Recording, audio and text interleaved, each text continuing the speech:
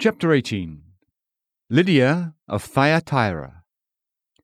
There are many points of interest in Lydia's conversion. Notice that it was brought about by providential circumstances. She was a seller of purple in Thyatira. That city was famous for its dyeing trade, which had flourished there ever since the days of Homer.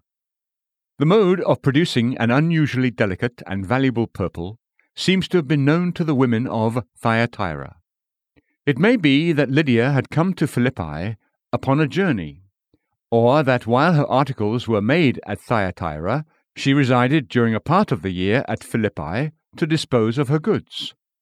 The communication between the two places was very easy, and she may have frequently made the journey. In any case, Providence brought her there when the hour of her conversion was come. You might remember that Thyatira was situated in that part of the country into which Paul was forbidden by the Spirit to go and preach. Acts 16:6. Therefore, if Lydia had been at home, she could not have heard the truth, and since faith cometh by hearing, and hearing by the word of God, Romans 10:17, she would have remained unconverted. But Providence brought her to Philippi at the right time. This is the first link of the chain. But how is Paul to be brought there? First of all, he must be kept out of Bithynia, and he must be silenced in his journey through Mysia. Acts 16:7.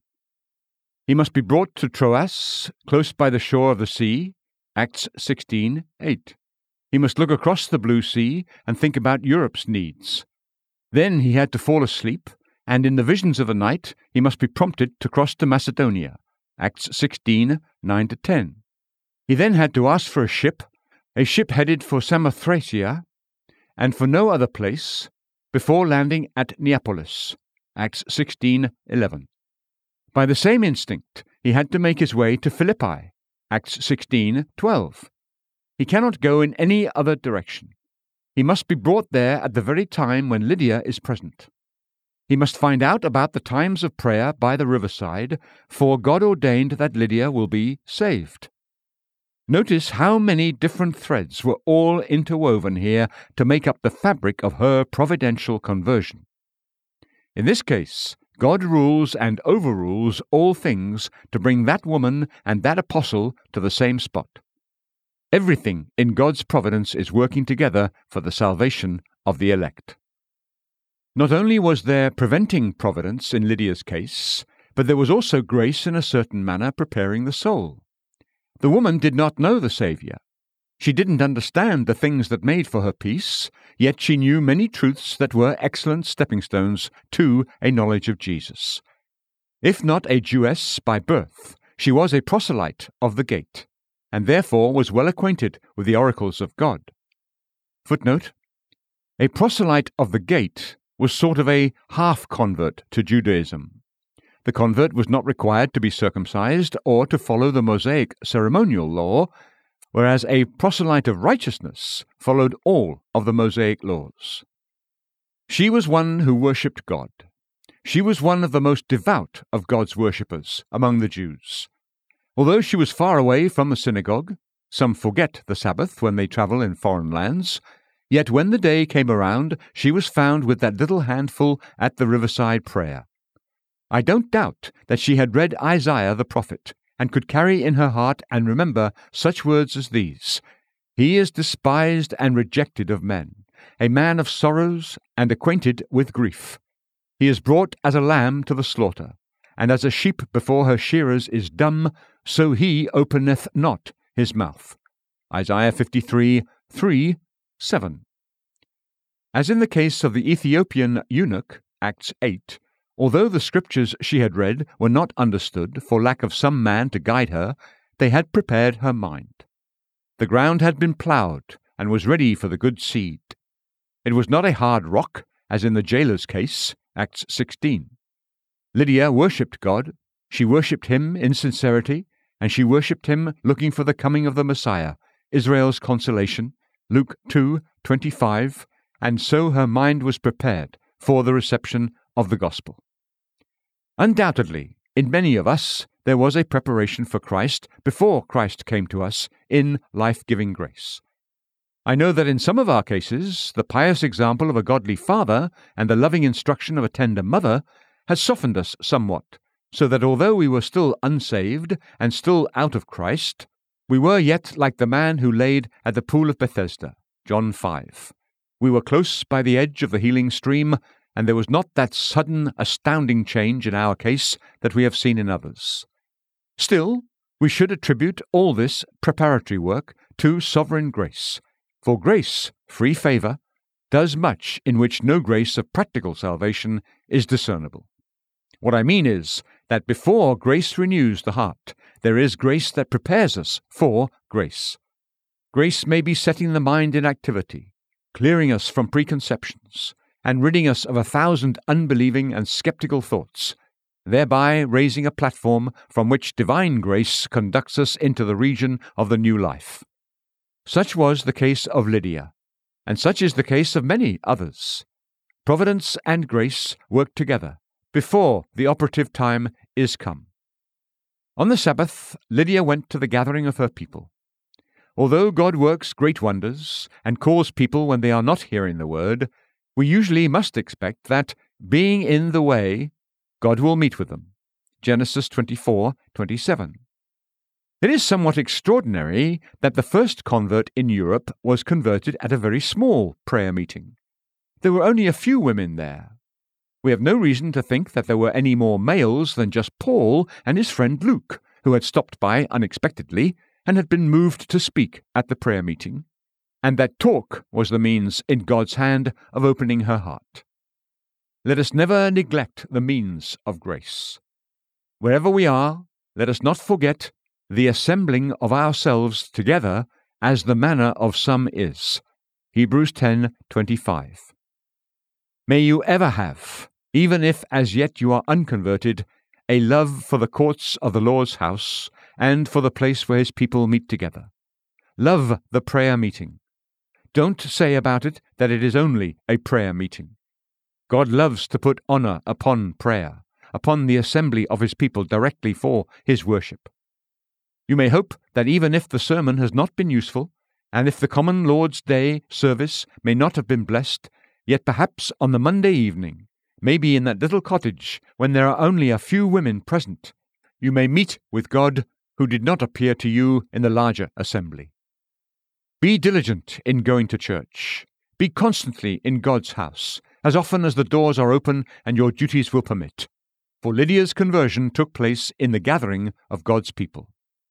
It was clearly a work of grace, for we are specifically told, whose heart the Lord opened. Acts 16:14. She did not open her own heart. Her prayers did not do it. Paul did not do it.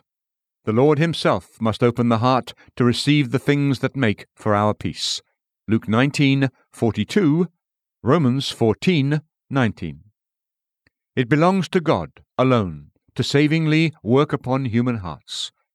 We can get at human brains, but God alone can awaken human affections. We may reach them, we grant you, in the natural and common way, but to reach them so that the enemy of God will become his friend, and so that the stony heart will be turned into flesh, Ezekiel 36:26, is the work of grace, and nothing short of divine power can accomplish it. Lydia was baptized, but her good works did not end at the water. She then had the apostles come to her house. She would bear the shame of being thought to be a follower of the crucified Jew and a friend of the despised Jewish apostle, the renegade, the turncoat. She would have him in her house, and although he said no out of his hesitation to receive anything, yet she constrained him, for love was in her heart, and she had a generous spirit. While she had even a crust of bread, it would be broken with the man who brought her to Christ. Not only would she give him the cup of cold water in the prophet's name, Matthew 10:41-42, but her house would shelter him. I don't think much of a conversion where it does not touch a person's substance. Those people who pretend to be Christ's people, yet live only for themselves and do nothing for him or for his church, give only sorry evidence of having been born again. A love to the people of God has always been a distinguishing mark of the true convert. Look then at Lydia. and remember that she is one example of many. Let her case rest before you, and let the prayer go up, Lord, bring in other Lydias according to your mighty grace. The Lord opened Lydia's heart to attend to the things that were spoken. Acts 16:14. No doubt the Lord removed prejudice. This prejudice is an evil that we have to fight against in very many people. In Lydia's case, it would be Jewish prejudice. Maybe the report had reached her, as it had most of the Jews, concerning Jesus of Nazareth. She knew that her race had hounded him to the death, and that her nation had even said, "His blood be on us and on our children." Matthew 27:25. God removed all this prejudice from Lydia's mind.